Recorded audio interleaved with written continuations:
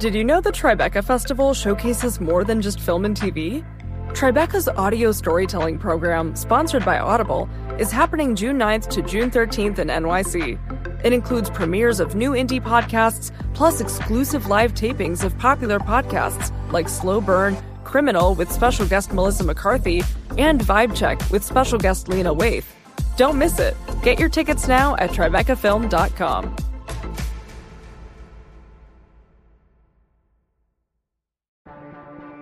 Get ready to laugh out loud at the Tribeca Festival, June 5th to June 16th in NYC. Experience hilarious talks, comedy specials, and feel-good films with your fan-favorite comedians like Hannah Einbinder, Judd Apatow, Neil Patrick Harris, Tig Notaro, and more. You have to be there. Get your tickets now at TribecaFilm.com. I think of sarcasm as a linguistic trust fall. You know, if you wanted to sit in a chair perfectly normally, you have an ability to do that. The point of doing a trust fall is the risk that someone else might not catch you. And it creates that trust because you've taken that risk and they do.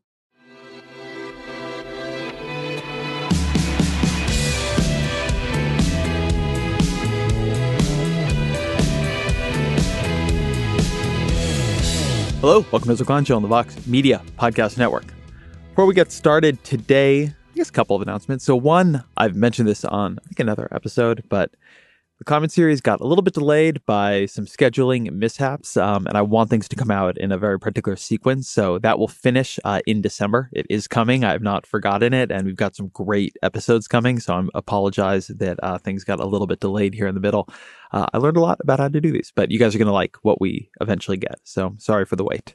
Then the other thing, if you are not checking out Impeachment Explained, should be. We just had a great episode with Thomas Mann about asymmetric polarization and the way in which the Republican Party became the institution that we're seeing at these impeachment hearings, which I think is genuinely the true question here, right? The question is not, what did Donald Trump do? We actually know what he did. We've known it ever since his own White House released the call record. The question is, how did we get to Devin Nunes? Like, how did that happen? What is he, and how does the American political system work with one party functioning in this way? So if you're not checking out Impeachment Explained, you can check it out wherever you get your podcasts. My guest today, though, this is a lot of fun, this episode. Very nice break from actually impeachment. I have Gretchen McCulloch on, who is the author of the wonderful book about how we talk on the internet because internet. This was recommended, you may remember, by Randall Munroe, the genius behind XKCD. Turned me on to the book. The book is fascinating and amazing. McCulloch is also the co-host of a great podcast on linguistics called Lingthusiasm. I think I'm saying that correctly. But man, you'll hear it in this episode. She's just great at explaining things. You could listen to her all day. There's a million interesting things here about how we talk now, but I won't try to spoil them for you. As always, you can email me with guest ideas, feedback, whatever, at EzraKleinShow@Vox.com. Again, EzraKleinShow@Vox.com. But here is Gretchen McCulloch. Gretchen McCulloch, welcome to the podcast. Hello, thanks for having me. So what does it mean to be an internet linguist? I call myself an internet linguist because, on the one hand, I analyze the language of the internet, and on the other hand, I do so in a very internetish sort of way. You know, I do so for internet people in the pop linguistics sense. So it's a dual role of doing linguistics of the internet, but also for people of the internet to enjoy. What's the difference between doing it for people to enjoy versus doing it in the ways and methods that academia would have you do it? There are some academic internet linguists as well, and I greatly respect them, and I cite them a lot because I don't always have the time to do as much detailed statistics and data collection as the academic side. So I really appreciate the academic linguists who analyze the internet. But I also think it's a really interesting position to be in because anytime I say something about the language of the internet, I'm not saying it in front of, 30 academics at a conference, half of whom may kind of not do much beyond email. I'm saying it for a group of people who are speakers of the internet vernacular. And so if I say something that doesn't seem right to them or doesn't seem like it accords with their intuitions or how they'd say it, I hear from them. And I think that's really interesting. And I think that actually is a good bridge to where your book begins, because it seems to me that you're also able to assume some knowledge, right? You're explaining things to people that they see, hear, or read in their everyday travels across digital space. So the book is titled Because Internet. And I think many people who listen to the show, that will make sense. But why it makes sense is actually a little bit of a hard thing to unpack. So can you explain the because now construction more generally? Yeah, so this because X construction is a newish form of because. So historically speaking, because is used with full sentences. So because I spend a lot of time on the internet, or it's used with of phrases. You have because of the internet. And the idea that you'd use because with just a single word, as in the because internet construction, or because, I didn't pass in my homework because dog, or something like this, is a newer construction that sort of came onto popular consciousness around 2012, 2013. And so as I was, as I was kind of getting some of the ideas that would eventually become this book, it was something that I was talking about on the linguistics blogosphere, and other linguists on the linguistics blogs were talking about. And so it was on my mind as I was writing the book proposal, and then it just stuck because we really liked how much it summed up what was going on in terms of internet things. But give me your theory of why because X worked, right? Why does something like that, which is one of many strange textual approaches that you'll find on Reddit or 4chan or wherever it might have begun, why did that one stick versus others? Like, what is it? Do you have a theory of why some of these innovations rise and other ones are just some weird way somebody wrote something sometime? I think of the because X phenomenon as part of a larger principle of, let's say, 2010s internet varieties, since we're in retrospective mode, which is this idea of stylized verbal incoherence mirroring emotional incoherence. So let's unpack that for a sec.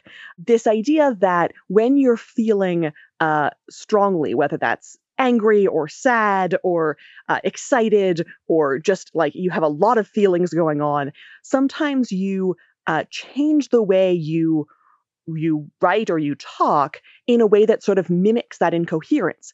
But you don't just do that haphazardly. You do that in a way that's social and that's influenced by other people around you. That's the stylized part. And you see this sort of stylization in other domains. One of the ones that I talked about in the very first chapter of Because Internet was key smash. So key smash is supposedly random typing on a keyboard. Your fingers are just going in any which direction. Well, like this, like when people are frustrated, it's like they brought their fist down on the keyboard. Yeah, the sort of in theory. Well, but it's not the fists, and you can tell that because a conventional key smash or older historical key smash often begins with ASDF or some sort of sort of sequence. People really like how I say key smash, so I try to do it a lot now.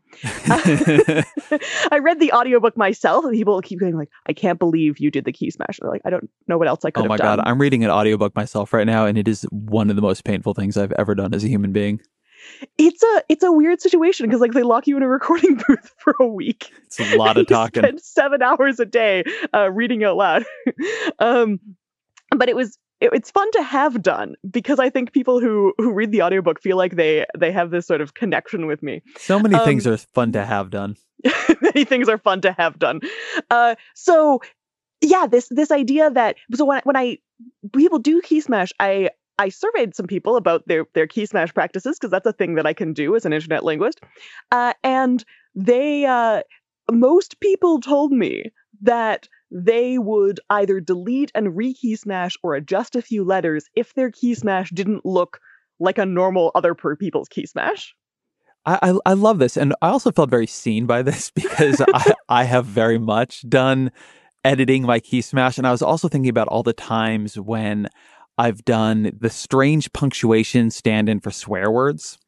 Right. And how many times I've gone and rewritten, what's really just supposed to be an exclamation of anger or frustration or whatever it might be, but it doesn't quite look right. It needs another asterisk, or there should probably be a money sign there.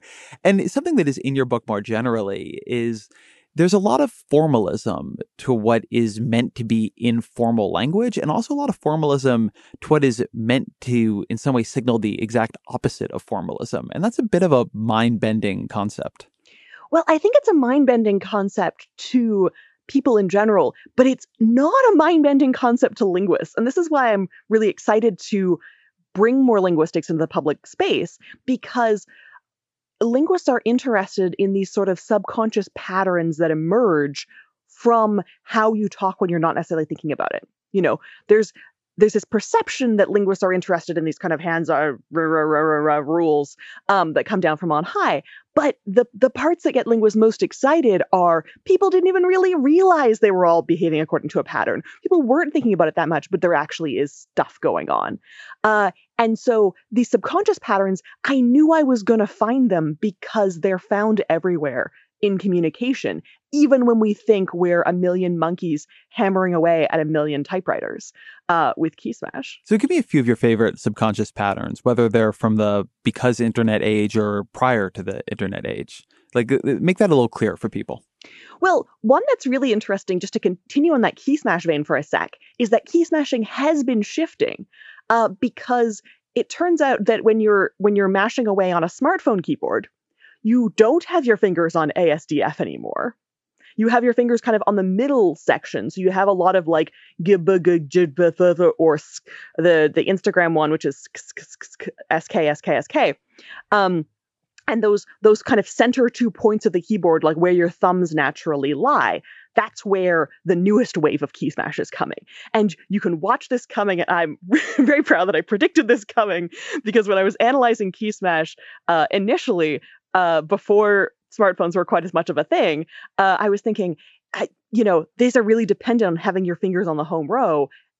And on a soft keyboard, you don't have your fingers on the home row anymore. So it's going to change it. But it took a bit of a delay, after smartphones had been around for quite a while, because I think the first few years of smartphones, people were doing like a fake hardware keyboard key smash. Like, I definitely remember literally like finger by finger typing ASDFJK, and just so that it would look like the right kind of key smash. But now I think we've kind of moved on a little bit from that sort of key smash. So that one is a really interesting example of how the kind of form of our technological devices can shift the way we communicate with each other, but it's not just determined by the form, because we also have these sorts of social expectations of each other. So I want to go through some of the maybe architecture of the book before getting into some of the other examples, which is use some really interesting explanations in there for how language evolves and what are the conditions under which it evolves. And so why don't we start with, you break the internet users into 3 distinct waves and then different cohorts in the waves. Can you give me a bit of an overview of the breakdown and why it's important? The first wave of people who come online are your sort of early adopters, what I call old internet people in the book. And these are people who go online first before a lot of people that they know in real life. And they go online to interact with strangers, and their social interactions are based on kind of playing with identity and finding connections with people that they wouldn't necessarily have met otherwise. And when you say playing with identity, you mean here things like pseudonyms, and you can, nobody knows you're a dog on the internet, that kind of thing? The sort of nobody knows you're a dog part. And also the pseudonyms, they have pseudonyms, but their pseudonyms often tend to be fairly persistent. So these are the kinds of people who register the same pseudonym on every single social network because they join them all really early when the pseudonyms are available, and they register the same ones, and their internet friends follow them for, maybe 30 years at this point by that pseudonym. And then the next wave, when the internet becomes sort of mainstream, so this is the late 90s, early 2000s, when everyone's going online around the same time, there are 2 cohorts within that. And one of them are the people who kind of go online when everyone's going online, and they jump full into this internet thing as a social place. And so I call them full internet people. At the time, a lot of people made this split between digital natives and digital immigrants. I don't like that split because that was supposed to talk about their sort of facility with technology, and it ignores that there was also this group of early adopters. So you have this group that one of them jumps into making social interactions with friends. So they are some of the early users of instant messaging, whether that's AIM or MSN Messenger, various places. Those are messaging platforms primarily with your friends that you already know. And they eventually become the first cohort to be on Facebook as well. But Facebook wasn't their first social site, but they were the first users of Facebook. And you also have this other group at the time who's more hesitant about this internet thing as a social space. So they use the internet as a tool. They're using email for work. They're checking the weather. They're checking the news. They're maybe booking some flights or these kinds of things. But they're not really socializing primarily online. And they eventually become later adopters of Facebook because, it's this sort of online replication of their offline world, and they can understand that a bit better. Whereas the old internet people, some of them never even got Facebook. Because they're online to interact with strangers. They're like, why would you do it under your real name? So almost the cut between these two groups you're talking about here, not the early adopters, but the two groups of people who begun like just using it is, were you on AIM sending the words ASL to people or not? Well, AIM is interesting because AIM is a very American phenomenon. So I like to talk about AIM and MSN Messenger in parallel because people in that generation were either really strongly into one or the other. In Canada, it was MSN Messenger. In Europe, it was MSN Messenger. They're like, AIM, we didn't have that. So, whereas Americans didn't really use MSN Messenger that much. So it's really like one of those was your local thing and you used it. But so you have these two groups that are cut by whether or not they're using the internet to message both friends and to some degree not friends, and then the sort of internet as tool users who at least their initial intention was not to use it as a socializing platform. And is that really an age issue? I mean, when I listen to this, I'm clearly this sort of first gen messaging on AIM, asking people age, sex, location. Well, asking people age, sex, location is kind of an old internet thing though, because a lot of the people who were using AIM as this mainstream cohort were messaging their friends from school. So you don't need to ask age, sex, location to like Bobby who's in your English class. Yeah, but you did both. I mean, it would constantly, like, you had AIM was all of your by your friends from school. And then I don't even remember how you were talking to people who you didn't know on it, but somehow you constantly were, or I was. Yeah, there was this bit of talking to people that you didn't know as well, but there was this kind of tension there. You weren't necessarily like forming relationships with them. You weren't necessarily befriending them. It was just kind of this like weird peek into the unknown, and then you kind of retreat back. Right. Whereas the older people were really kind of making friends with strangers online. So it's not specifically an age thing, and that's where I think some of the discourse goes astray, and that I want to pull back to. It is an attitude thing, especially for people in these first three groups, because you could really join anyone you wanted depending on your attitude. If you were joining the internet to meet strangers, joining the internet to interact with people beyond your local circumstances, joining the internet to interact primarily with your friends and maybe kind of like dip your toe into the waters of strangers, but you're not trying to befriend them, versus joining the internet to use it as a tool, and then you kind of gradually trickle into interacting with a few people that you know online, but you're not really, you have your primary relationships already in the offline sense, and so you're not looking to the internet for that. And before we get to the next groups, I actually want to signpost something so people understand why we're having some of the discussion we're having, which is, for the linguist, why is it so important who people are coming online to talk to? Linguists have this concept of a founding population. When you and this was a term that was borrowed from ecology by the linguist Salikoko Mufwene, which is that if you look at how people talk in a given group, the first influx of arrivals in that group often have the most influence on how it develops later on. So the idea of the people who come in as a group in a particular space, whether that's a physical space or a virtual space, or, if you think of in the offline space, if you have like the first few people at a workplace kind of establish the office culture. And then, even when the workplace gets a lot bigger, if they've established a norm of like, we all go drink beer on Tuesdays, you can kind of keep developing those sorts of norms.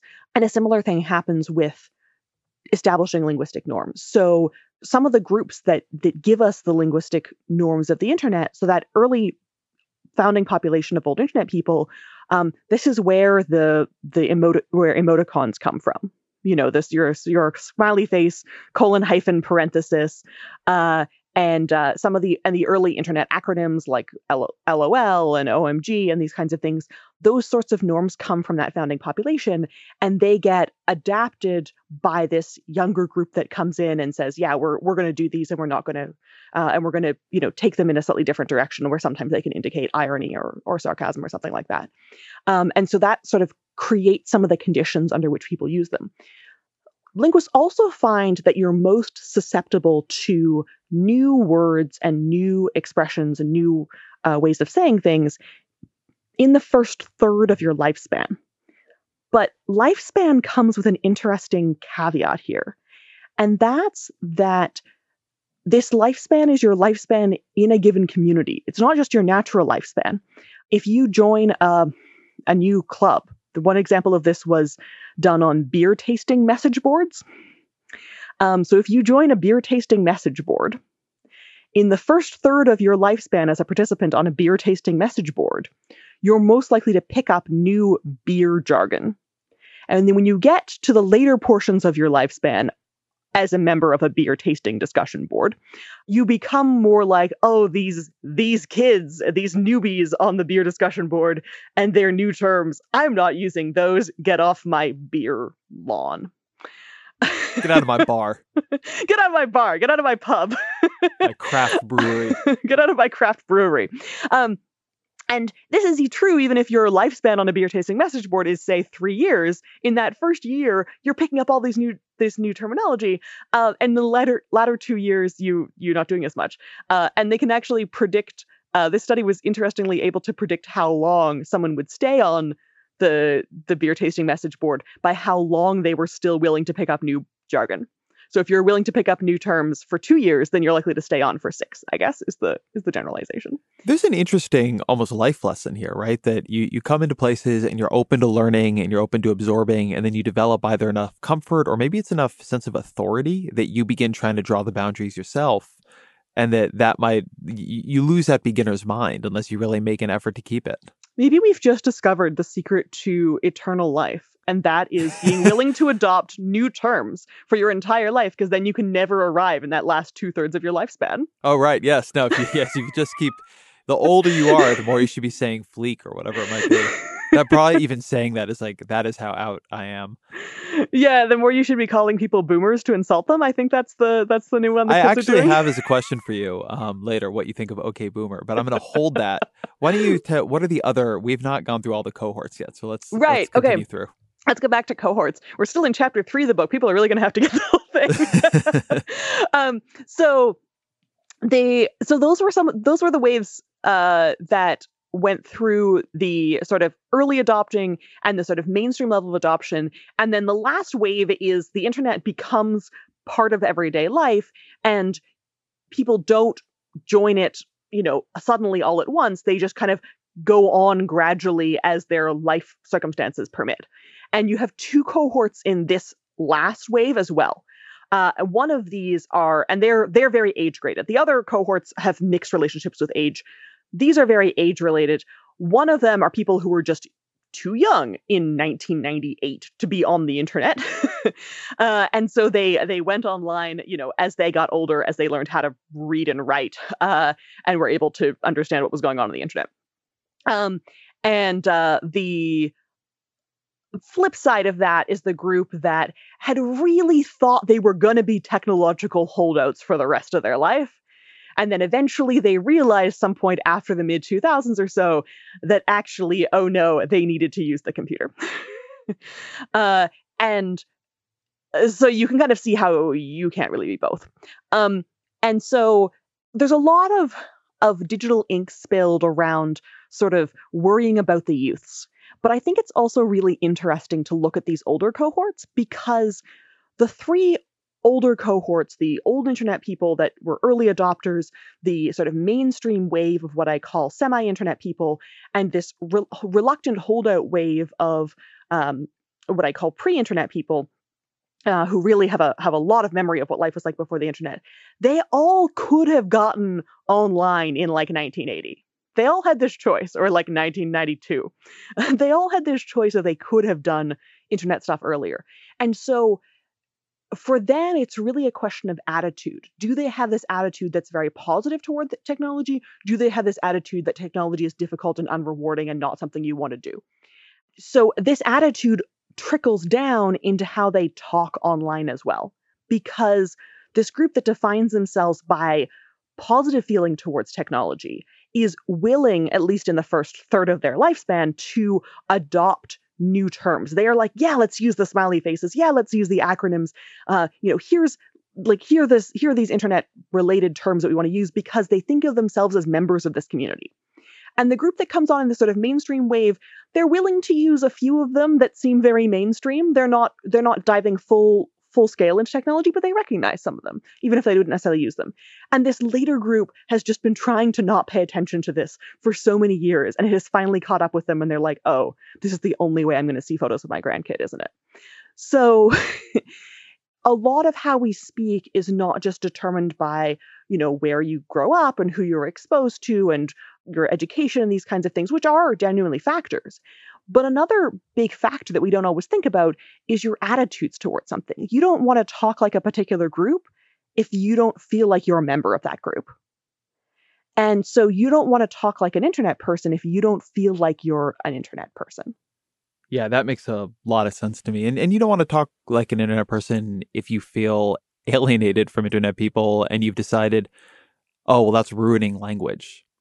But that's one of the things that you write a lot about here, that people have this tendency to look at the internet and say, well, it's ruining the way we write. And you make a really interesting point that you have to think about language as having formal and informal expressions. And what the internet is doing is reinventing or changing or transforming and then making much more visible informal modes of communications. Can you talk a little bit about that distinction and how the internet plays into it? I like to talk about it in terms of writing versus speaking as well, because a lot of us think about speaking as, oh, it's a conversation like we're having right now. You have this back and forth. You have this potential for interruption. You have this sort of informality there. And then writing as this very formal, like books and newspapers and sort of book-like objects or school essays and this kinds of things. But if you think about speaking, there is actually a formal genre of speaking too. And it's very old. Some of the earliest things that we have written down, epic poems like the Iliad, the Odyssey, Beowulf, these are written versions of what were formal oral genres. And, the Greeks weren't going around in their conversations and having them in perfect dexilic hexameter. I don't know how they were talking, but they weren't talking in verse.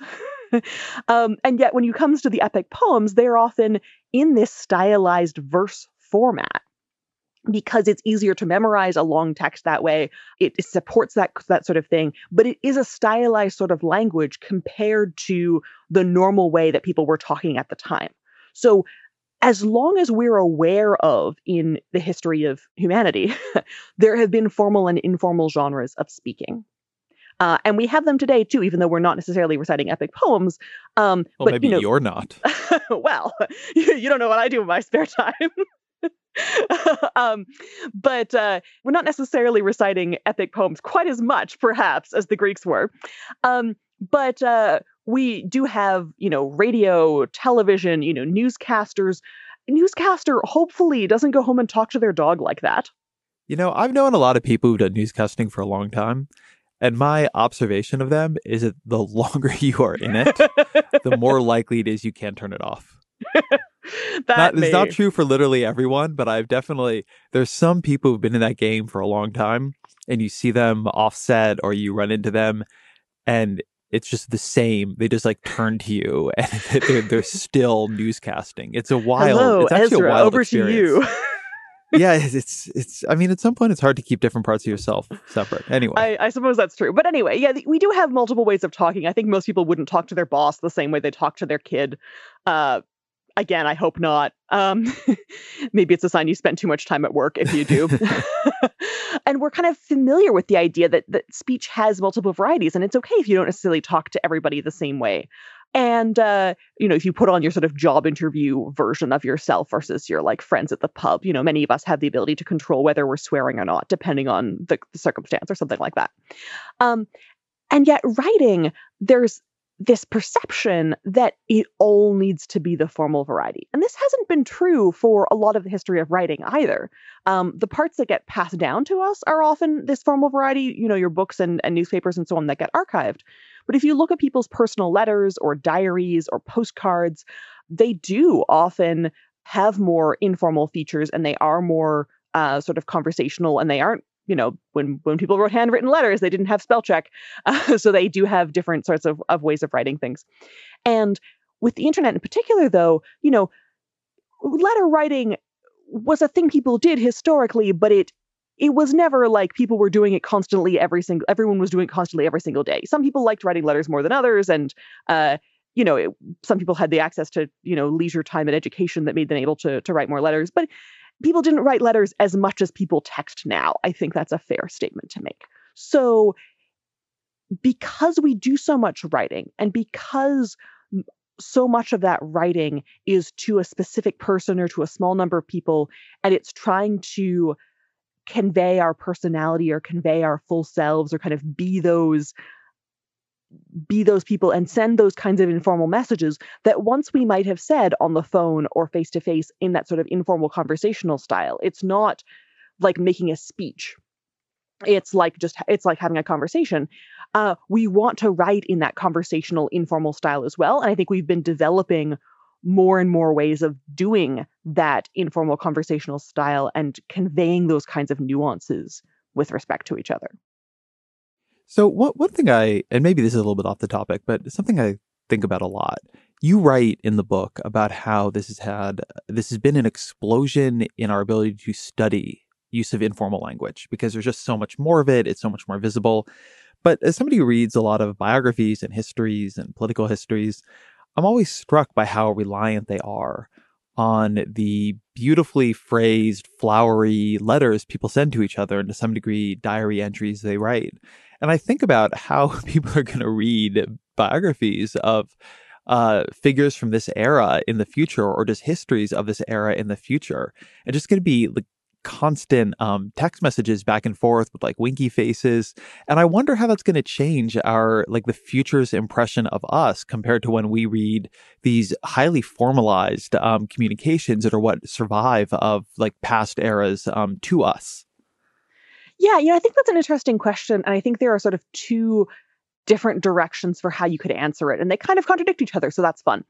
And one of them is that the kinds of people who had this sort of leisure time and access to paper and ink and so on to write a lot of letters, and who biographies are often written of, are often the kinds of people who have access to that sort of elite education, and they're writing in a fancier style. Whereas if you can find letters from less educated people of the era, they're often filled with what to the modern eye looks like very creative spelling. Yes. And so it maybe doesn't sound quite as flowery. But they are. I've read a lot of Civil War histories, and you have a lot of people there who weren't as educated writing back to their partners or families from the fronts that they're on. And there's a lot of creative spelling, but there's still a formalism. Do you know what I mean? They're still trying. Things are fragmented in current communications in a way that just more long form writing pushes you towards a self-containment. Yeah, I think that, writing more long form, and people do still write, blog posts or longer emails or something, which can sometimes give you that additional context. But I think that, because we can send things really rapidly, you can have a real-time conversation in writing, which is something historically that's been very difficult. And so it becomes more like having access to interview tape with people, or having access to home videos, or having access to, the kinds of things that give you an audio recording of a conversation where it's conversational. But the other thing is this also says something about when we say something is formal, formality doesn't just exist as an external property of an object. Formality is constructed by our minds and our expectations. Right? So what we think of as formal and what we think of as fancy is often fancy precisely because it's historical. Oh, that's interesting. So you think of those as sounding fancy because they sound old, and old sounds fancy.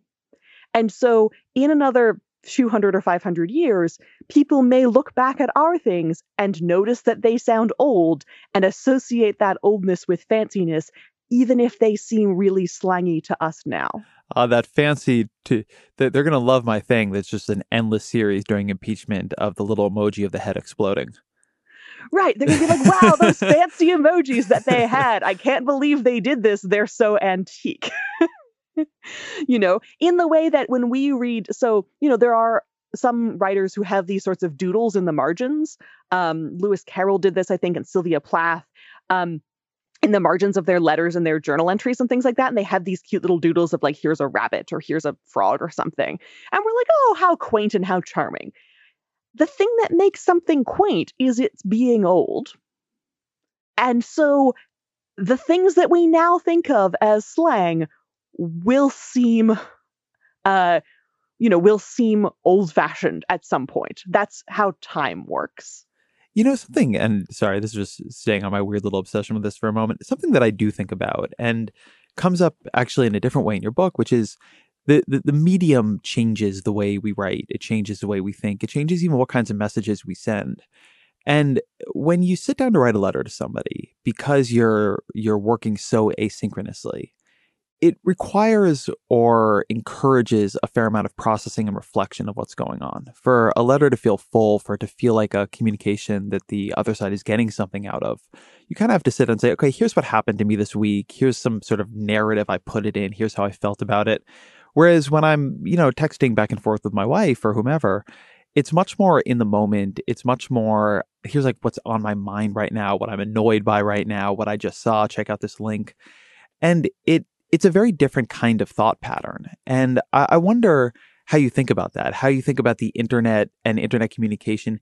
Is it changing the way we think? Is it changing the way we process? Is being so in the immediate? Does it change us, or does it just reflect a different part of us that has always been exactly there in the same proportion it is now?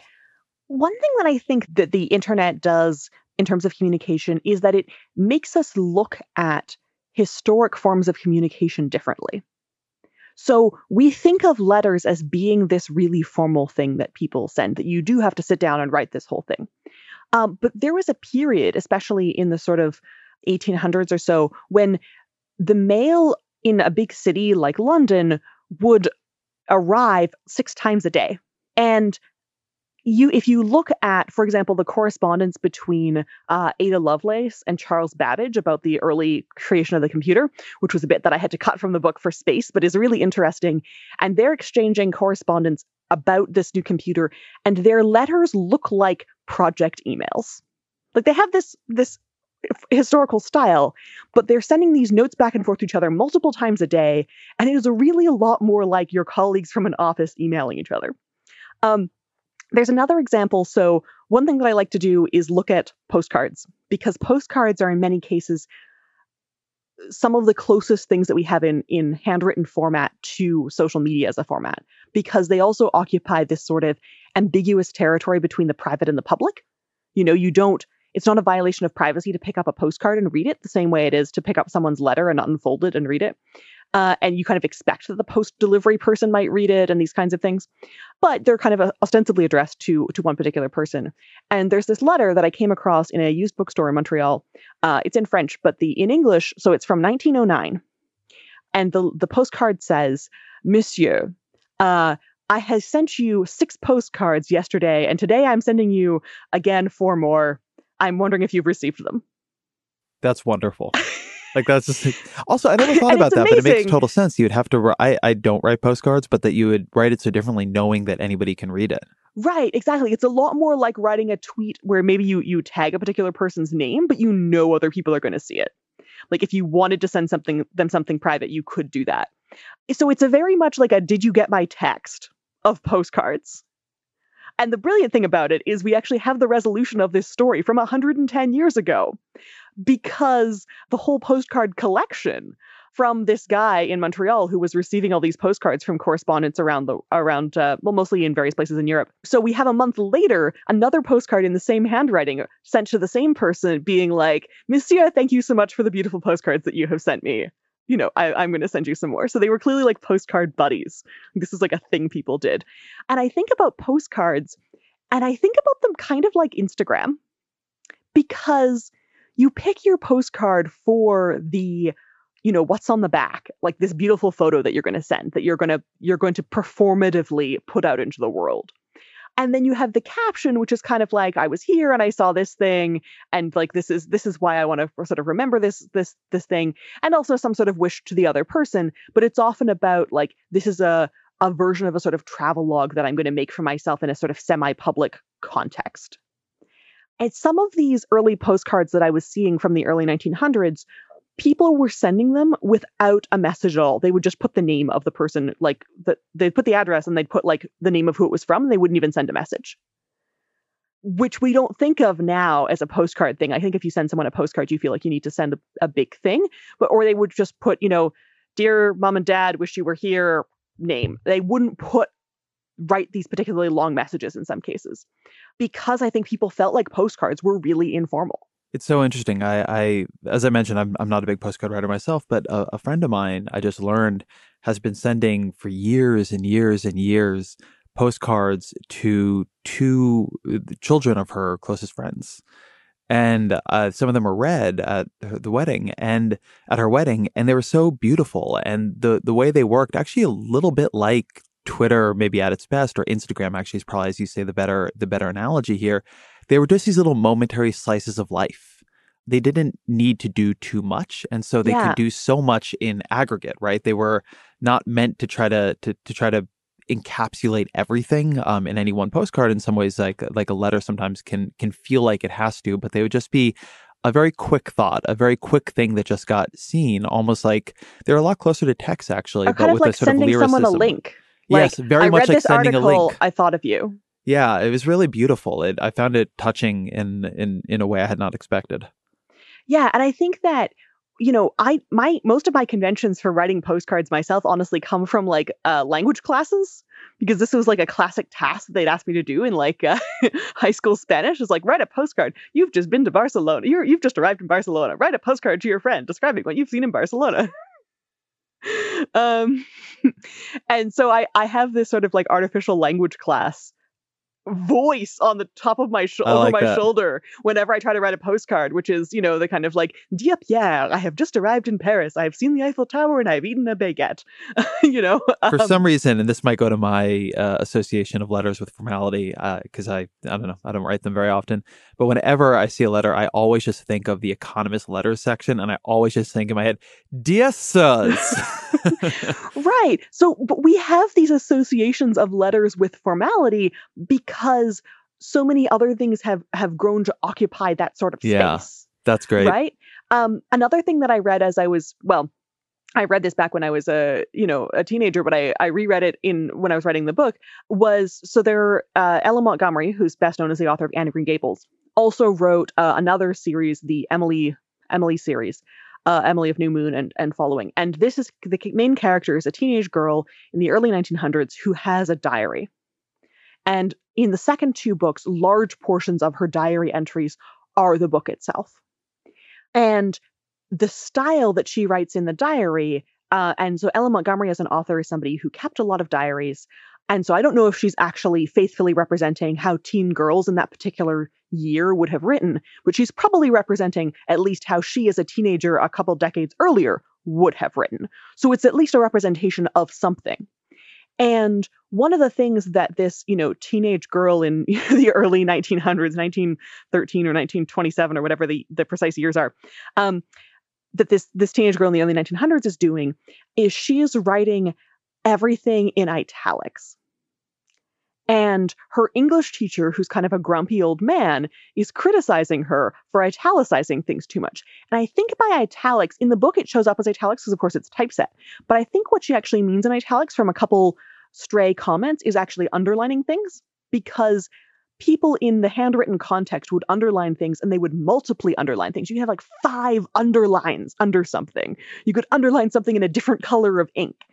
And her English teacher is criticizing her tendency towards the italics and calling it early Victorian, meaning old-fashioned for the early 1900s. And when I think of this in the context of people criticizing, the youth of today for being very dramatic or putting emojis in places or these kinds of things, I'm thinking, I think that just one of the chronic condition of being, say, a 14-year-old or a 16-year-old is feeling things very strongly. And that has not changed. In the specific way in which we represent that, it's a lot harder to represent italics in a text message because they don't support rich text formatting still in 2019. So we can't really use italics all the time. So you have to put them in all caps, or you have to put, asterisks around them, or you have to do other things with that. But the idea of feeling emotions very strongly and wanting to express them, I think that's part of the human condition. One of the things you do so beautifully in the book is you really show what a lot of things that maybe just seem like something the kids do or a weird language thing are the way it is actually coming to add a lot more information to our communication, even when they're things that oftentimes I think get a little bit dismissed by people who are used to, or either for their own identity reasons, prize more formalized writing. So, for instance, you talk about the use of exclamation points, all caps, the repetition of letters as actually an effort to recreate tone of voice, which gets very lost in formalized writing. So, can you talk a bit about that tone of voice dimension? Yeah, absolutely. And I think this also gets us back to trying to kind of put the internet in some sort of a historical context, because people didn't suddenly forget everything that they'd learned offline when they started, putting their fingers on a keyboard.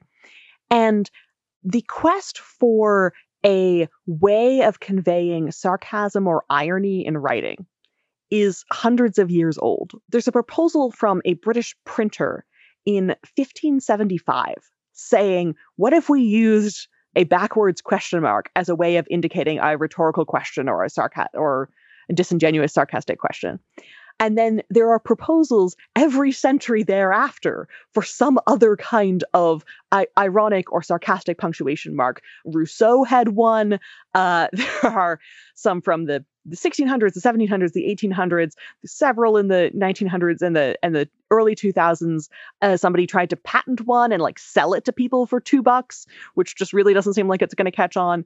There's this awareness for almost 500 years that this was something that we were lacking, and that you could misread tone of voice in writing, and this was something that people found to be a problem. And yet the versions that have actually caught on have not been so much new symbols, because in an era of printing presses and Unicode encoding the symbols that you're able to write on your device, it's really hard to get sort of a grassroots new symbol up because you need so many permissions from authorities to do it. But what's actually caught on instead is a repurposing of existing symbols, and especially playing with existing symbols of either authority or excitement or sincerity or positivity. Because it turns out, after thinking about this for quite a while, I finally realized that there was probably a sarcasm literature and I should actually read it. So that's what I did. And it turns out that the sarcasm literature already knew this, and I had just re-engineered it myself from first principles, which is that the point of sarcasm is conveying a double meaning in a way that one could misinterpret. If you don't have that risk, it's not sarcasm. Because if you wanted to be completely lucid with your intentions, we already have a really good tool for that, and it's called not being sarcastic. That's interesting. I never thought about part of the point of sarcasm as actually being the risk of misreading. Right. So I think of sarcasm as a linguistic trust fall.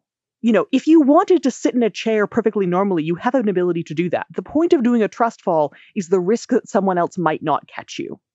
And it creates that trust because you've taken that risk, and they do. And so if you just have one symbol that unambiguously conveys that something is sarcastic, you might as well just not be sarcastic. The thing that's actually worked is to repurpose a symbol that could convey authority. So things like using scare quotes or using initial capitals. So if you say, well, that's a very important result, those initial capitals are going to convey that sense of sarcasm, even though initial capitals often convey, this is the name of an organization or something like that, which is a symbol of authority. But because this isn't actually a real organization or a real name of something, then it's conveying a sort of ironic thing there, or the ironic use of TM to convey that sort of ironic authority. So you can do ironic authority, and then you can also do ironic sincerity or ironic enthusiasm. So this is things like the tilde, which is used especially with the asterisks as a sort of I'm very excited about this. Here's a song lyric I like, or here's this fun thing. But if you put it with something that really no one should really expect you to be excited about, time to file my taxes, and you put, this excited sort of tone around it, or that's very on brand. and you know that you're not someone who talks sincerely about branding or something like that, then it creates this note of dissonance in people's minds of, I know this person can't possibly have actually been excited about this, and yet they're using this signal of excitement.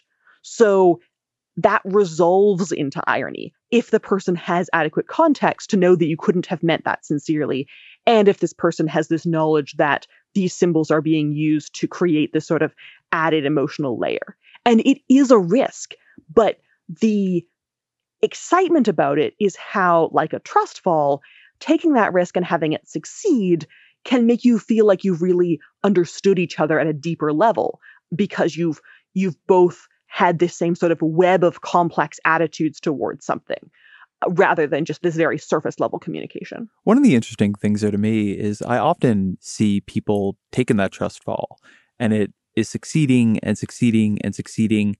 And then at the same time as it's succeeding, it begins failing catastrophically. And so you'll have a lot of people who over time, I see this a lot on Twitter, but it's not the only place it happens. They're talking to a community they understand and that understands them. And they're talking in a certain way with a certain sense of irony, a certain sense of shared reference points. And it's all fine until then they get a bigger job or they get into a fight with somebody and people begin looking back through old tweets and then send those older things, those older trust falls shooting out into new communities who aren't going to understand them. And you talk a bit in the book about how this risk of context collapse is moving a lot of people towards things like Instagram stories and Snapchat. But for a lot of public or semi-public figures, they want to keep having big audiences, but at the same time, they're speaking to particular communities. And there just seems to me to be a lot of constant fighting and friction based on people trying to do a trust fall that is working for them in their community and is building their community. But then it gets like ricocheted out from people who either they didn't understand what was happening or they legitimately did not want to catch them. And so are weaponizing this, against them. It's a thing that happens. I don't think I have a solution because, there are things that you can say in a particular community that everyone in the community has the context to understand, and that outside of that community you wouldn't say. There are jokes that I can make with my friends that I'm not going to make on the radio, and yet the ability for things to, be written down. And I think it's something that we're still getting used to because when you say something in speech vanishes when it's said. Sometimes it gets recorded, but it's still pretty rare that it gets recorded, especially the more informal varieties. And so we're used to this idea that it kind of it decays into memory, it vanishes into the air. And even if someone can remember what you said, they aren't necessarily remembering exactly what you said or how you said it. So you can kind of say, well, they didn't remember it exactly how I said it. And here's what I actually think I said. And both of you have this sort of fallible human memory. Whereas when the informal variety gets written down and people can potentially, take screenshots or share screenshots of text messages or leaked text messages or, take tweets that people sometimes think of as sort of ephemeral and I'm participating in this thing. I know some people who are setting their tweets to auto delete after 30 days or something like that. Mm-hmm. I do that. I, as a person who likes, analyzing like the history of the internet, I'm like, no, this data, it's all gone.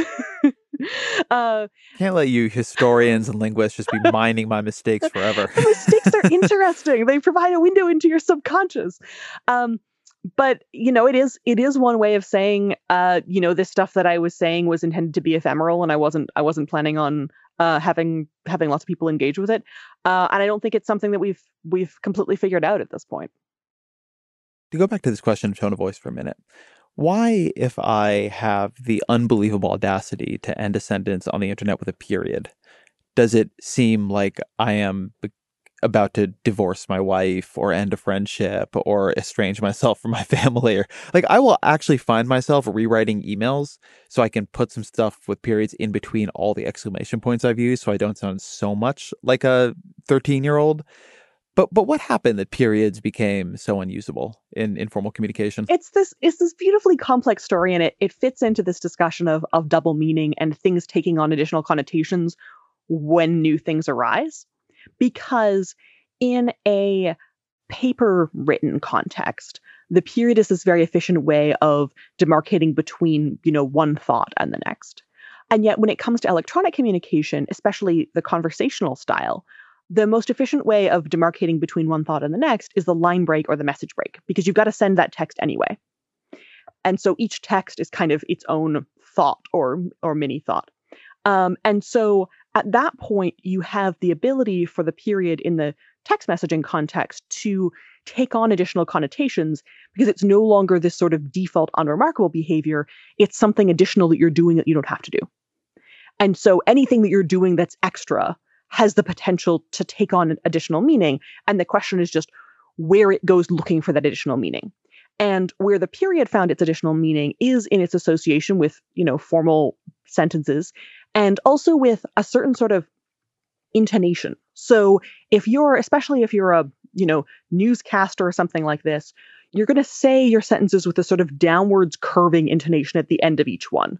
So you're going to say, and now over to the weather. And you're going to let your voice fall at the end of that. And that's a very period sort of intonation. And so that the kind of downwards intonation, the association with formality, gives the period this particular tone that it's read in, and also this kind of association with solemnity and seriousness. So the linguist Tyler Snublin did a study of his own, tens of thousands of his own text messages, and he found that it wasn't that people had stopped using the period. But what was actually the case is that they were using the period more in longer and more serious sentences, things that contained words like feels and bad, and less in shorter and less serious text messages that contained words like okay and good and things like that. And so if you say something like, I'm so sorry for your loss, period, that's serious, that's formal. If you say, I'm so sorry for your loss, if you say it with that downwards intonation, that makes you seem more sincere. That one's not a problem. But the tension arises when the period is combined with a positive message.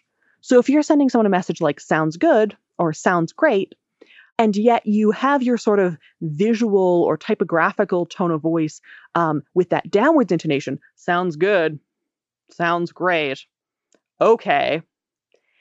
The computation of a positive message and a serious punctuation is what results in an interpretation of passive aggression, just like something can result in an interpretation of irony or sarcasm or something like that. So it's a complicated story, but it's more nuanced than period always bad. It's the Right. period is serious and it's formal. And in some contexts, like periods in emails, my book is filled with periods. And I'm not being sarcastic at the reader constantly, probably, maybe. It's not that the period is suddenly gone. It's that there's a specific context where you say to someone like, okay. And they go like, really? That was a very short message. And yet you bothered to put a period on it. What were you doing with that?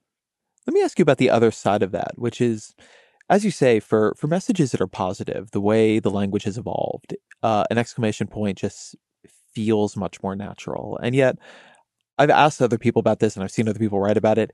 It somehow feels that while it would be completely reasonable for me to send a message full of periods where every sentence ended in a period, if it was not going to make me sound mean, to send a message that is full of exclamation points somehow makes you seem unserious, ridiculous, overly enthusiastic.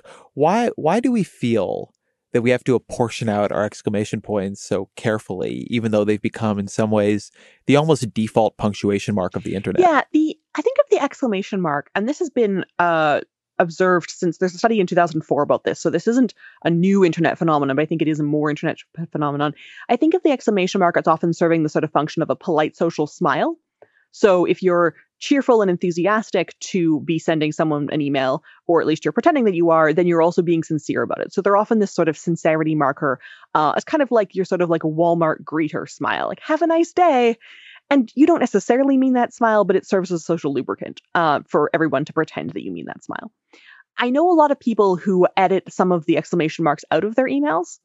And one part of me wonders if in 20 years, we'll just have given up and we'll be putting exclamation marks in every sentence, because clearly we're trending in that direction. Clearly a whole bunch of people actually do instinctively put an exclamation mark in every sentence in their email. So maybe eventually we'll stop pretending to ourselves and each other that we don't do this. Is one way that I could see the future going. And another way that I could see that going is sort of balancing the tension between sincerity and cheerfulness, but also a certain level of seriousness or a certain level of formality.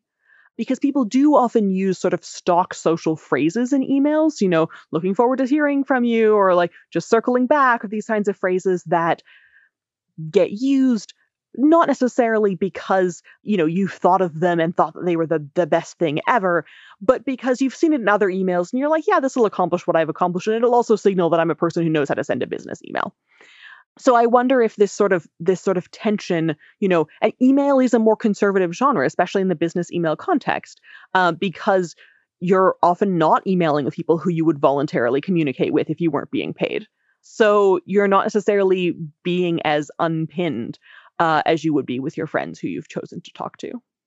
Yeah, if you're not paying me, I'm not emailing anybody. Right? Like this isn't You've Got Mail. This isn't like, oh, emails. I can talk to people via the internet. You're like, I have other ways of talking to people via the internet. Email is, the email's where I put the people that I'm less excited to talk to. Let's talk about emoji, because you have a great chapter about how what emojis are actually doing is reconstructing the capacity to gesture.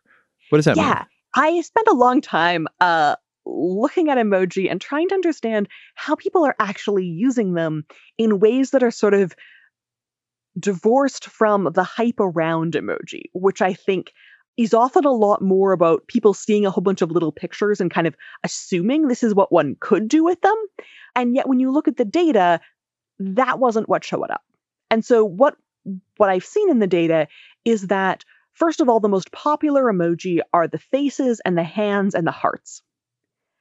And secondly, if you look at which sequences of emoji are popular, you get a ton of repetition, just straight up repetition, a whole bunch of face with tears of joy, or like thumbs up, thumbs up, thumbs up, thumbs up, or maybe a little bit of kind of complex repetition. So you have like the kiss face and then like the kiss, lipstick print, and then the kiss face again and the lipstick print, which is kind of, not completely repetitive, but it's still pretty much repetition. So I was writing, various sort of lists of gestures that were analogous with emoji. And then the co-host of my podcast, Lauren Gahn, who was also a good friend and was, listening to my complaints about the book. And she said, do you want to send me this chapter and I can read it? And I said, sure, I have no idea what I'm doing anymore. And she put a comment in the margins that said, there's a name for this sort of gesture in literature. They're called emblems. And I did not know this because I had not done much with the gesture literature at this point. And so I said, wait, hold on a second. Let me look this up. What can you send me that I can read about gestures so I can understand what's going on here? And it turns out that the gesture literature makes this distinction between gestures that have conventional names and gestures that don't have conventional names. So you don't have to be able to see me to know what a thumbs up is. You know what a thumbs up is. Any speaker of English can be expected to know what a thumbs up is, or a wink, or a shrug, or something like that. These are words. You know what that looks like. And yet, on the flip side, if you were to describe the path by which you got here today, you got up, you went to the kitchen, you left your apartment, you went down here, you went down that street, you went over that street, you got over there, and you're sort of gesturing in various different directions to do that. But those gestures probably don't have specific names. Maybe there's a little bit of pointing involved, but there's often just sort of various, and you could do it with various different shapes of hand. It wouldn't make much difference. And what I noticed was, and what Lauren Gahn and I noticed together, because she has more of this sort of gesture background, is that you can look at how people use emojis, and there's a similar sort of split. And this is that there are some emoji that have this very specific sort of communicative context that they're used in, and they affect the meaning of the words around them. So if I say something like good job with a thumbs up, whether that's an emoji or a gesture, that reinforces the positive message. Whereas if I say good job with the middle finger, now that's undermining this message. And the words are the same, but this gesture, and these are the nameable gestures, influences the context in which it's interpreted. Or if I say good job with a shrug, again, that's yet a third sort of message overall, even though the literal words are the same.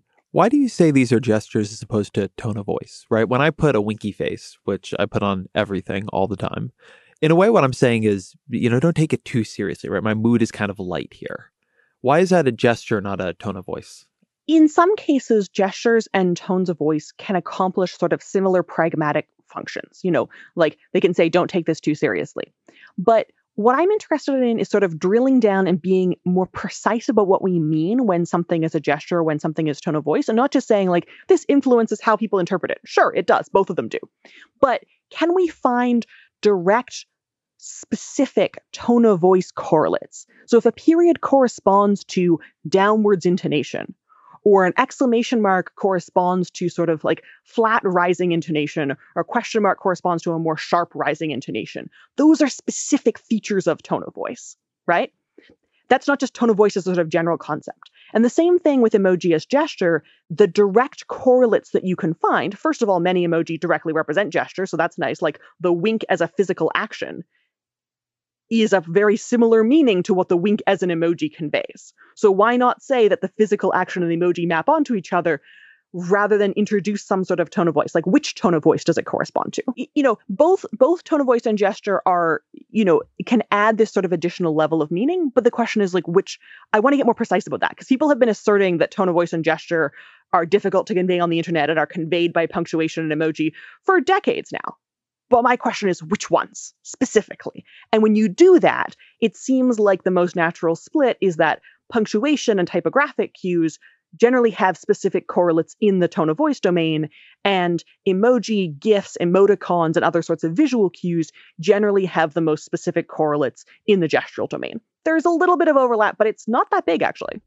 And so it's one way to think about some of this, that when we are talking to each other, if you and I were in a room talking to each other, which we're not right now, there would be, in addition to the actual words we're saying, if you think about it as a pipe of information in any conversation, just a huge amount of information we're getting from each other by not just tone of voice, but, facial expressions and facial micro expressions, how we're holding our bodies, what kind of gestures we're making, even how we're clothed. I mean, all kinds of things. Some of them we probably recognize consciously, some of them we don't, but there's a lot of information coming through. And then as you begin bringing communication down to more and more narrowed spaces, so, writing a letter, writing an email, etc., even doing a podcast where I can't see you, we're losing a lot of information, right? Like at every point, you're cutting that pipe a lot.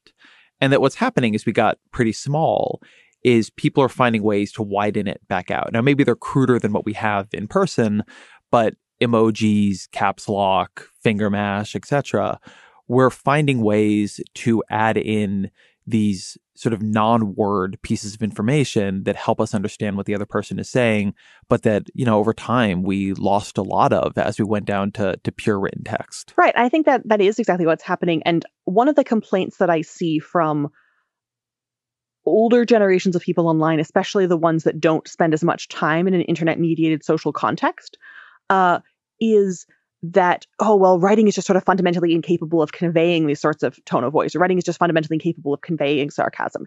And I don't hear this complaint from younger people and from people who are more online. What I hear from them is, of course it can convey it. I'm conveying it all the time. These are things that I am perfectly capable of conveying. And if you don't think it's possible to convey it, that's a bunch of signals that you're missing. It's not that it's impossible, because we figured out a way to do that.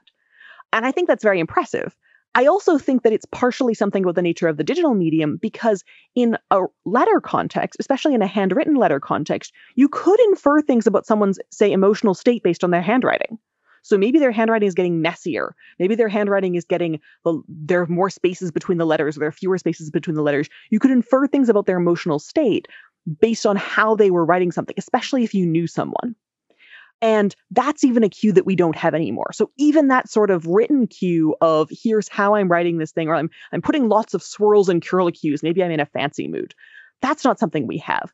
And so we're really, repurposing and taking advantage of the resources at our disposal, whether they're emojis or emoticons or punctuation cues or these kinds of things, because we want to fully convey our emotional range and because we want to have people read the message in the way that we intended it to be read. It seems to me that one way you could summarize some of what you were saying there, particularly at the beginning in that hypothetical conversation, is simply "Okay, Boomer," which is a nice circling back to what do you think of OK Boomer? What do you think when you see OK Boomer? what I hear from a lot of younger people who, read my book or read some of the things that I've written and say, wow, I feel really seen by this. Like, I feel like you've understood this. And what I hear from them is a wish and a desire to connect more strongly and more deeply to the older people in their lives. Because so there's a risk when you go and explain the youths that the youths don't actually want to be explained. That you killed the meme by explaining it to the older people, right? And that's like my business model. That's basically what Vox does, right? At least sometimes, yes. I mean, there's a part of our work that's just like, this is what people meant by the joke. Yeah, here's the joke. This is why it's funny. And like, oh, great, now it's not funny anymore to the original people who are making it. And so this is a risk when it comes to doing linguistics as well. I've had some people say, if I've written an analysis of a meme or something, like, great, okay, the meme isn't cool now because like now the linguists are on. I'm like, okay, well, sorry. But I don't hear this as much when I'm explaining things like text messaging practices. What I hear is people saying, I'm going to make my dad read your book, or I'm going to make my mom read your book, or my boss read your book, because I wish they understood how to communicate better with me, because I want to have this communication with them, and their inability to realize that they sound pissed off at me all the time. And I don't think they're actually pissed off, but it's really hard not to see that because that's what all my friends would be doing if they were pissed off.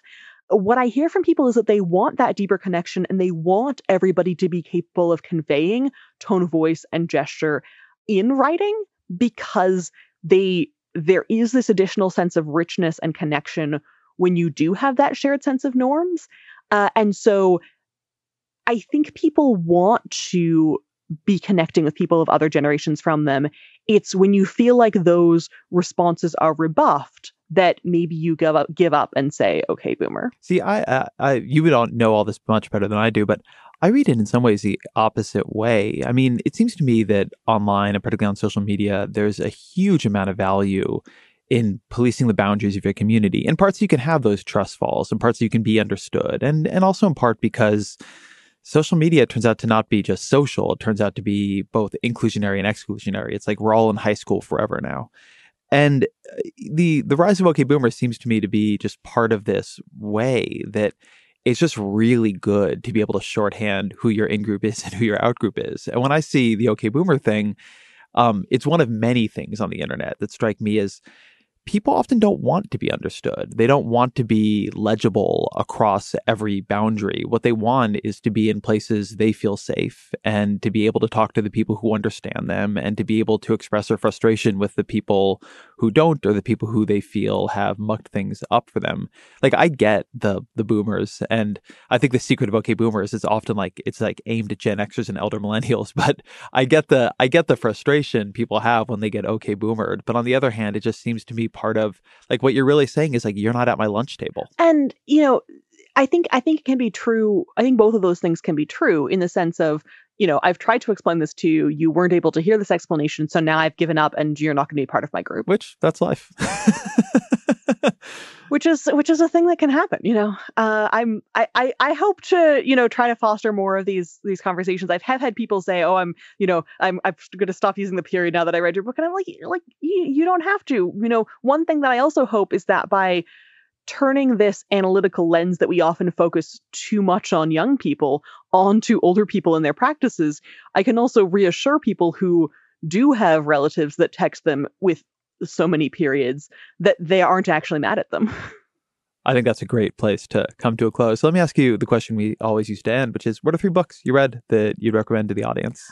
One book that really influenced my thinking for writing Because Internet is Dana Boyd's It's Complicated, The Social Lives of Networked Teens. Dana Boyd, she's the one that coined the term context collapse, which we were talking about earlier. And she has this very detailed ethnography of a whole bunch of teens and how they use social media. She traveled around the US and interviewed people about their social media practices. And she did it for a number of years. So it sort of spans all the way from the MySpace to the Instagram generation. And what I admire about Boyd so much is that she really, analyzes and takes young people for who they are and takes them very seriously, and has this tone that, explains things, but does so in a very sort of illuminating sort of way and doesn't talk down to people or trivialize their concerns or devolve into moral panics or these kinds of things. And it was one of my big inspirations for trying to figure out the tone of Because Internet, because I didn't want to sort of stoke these moral panics. And so reading It's Complicated was a big influencer for how I approached that task of, trying to bridge things between different generations. The second book that I would say is a more recent book, and it's You Look Like a Thing and I Love You by Janelle Shane. It's a very funny book about AI and where it's going and how to deal with it. People may know Janelle Shane as a person who posts these hilarious AI experiments on her Twitter and on her blog, where she'll get AI to invent, say, colors or ice cream flavors or recipes for cake or these kinds of things, and the AI will do a hilariously bad job. So Shane takes these very sort of serious topics like, using AI to help with self-driving cars or something, and illuminates the problems with AI in a very funny and very entertaining sort of way, because it's really clear when an AI has failed to generate a convincing ice cream flavor, and yet this can help us understand why it's dangerous to trust AI with driving cars. And so it's a really brilliant combination of the sort of serious and the mundane. And the third book that I've really been enjoying is This Is How You Lose the Time War by Amal El-Matar and Max Gladstone. And this is a short novella. It's fiction about dueling time agents who are both trying to go back and alter the timeline to try to create their own versions of the future. And they end up in a correspondence with each other. So it's told through their letters with each other. And the premise is fine. The premise is very interesting. But what really sells this book for me is the writing, and how the writing is really sharp and really economical and really beautiful. I've read it 3 times. It only came out a couple months ago. And I keep rereading it because every time I notice something different, it's got these layers of cultural depth. It's got these layers of writing. I had to pause and look some words up when I was reading it, which is not something that I normally get to do with fiction written in the 2010s. So that was very exciting. But it doesn't wear that knowledge heavily. It wears it really lightly. It's just sort of a delight to keep diving deeper into that world. Gretchen McCulloch, author of Because Internet. Thank you very much. Thank you for having me. Thank you to Gretchen McCulloch for being here. That was a lot of fun and definitely made me think differently about a bunch of the things I write. Thank you to all of you for being here. If you're enjoying the show, please rate us on Apple Podcasts. It only takes a second and it really does help. Or send the show to a friend with a little note about why they will like it with an exclamation point, because a period and nobody's going to listen. I appreciate it if you do either. It always means a lot to me. Thank you to Trey Schultz for engineering, to Roger Karma for researching, to Jeffrey Geld for producing. The Ezra Klein Show is a Vox Media podcast production, and you can always reach me at EzraKleinShow@Vox.com.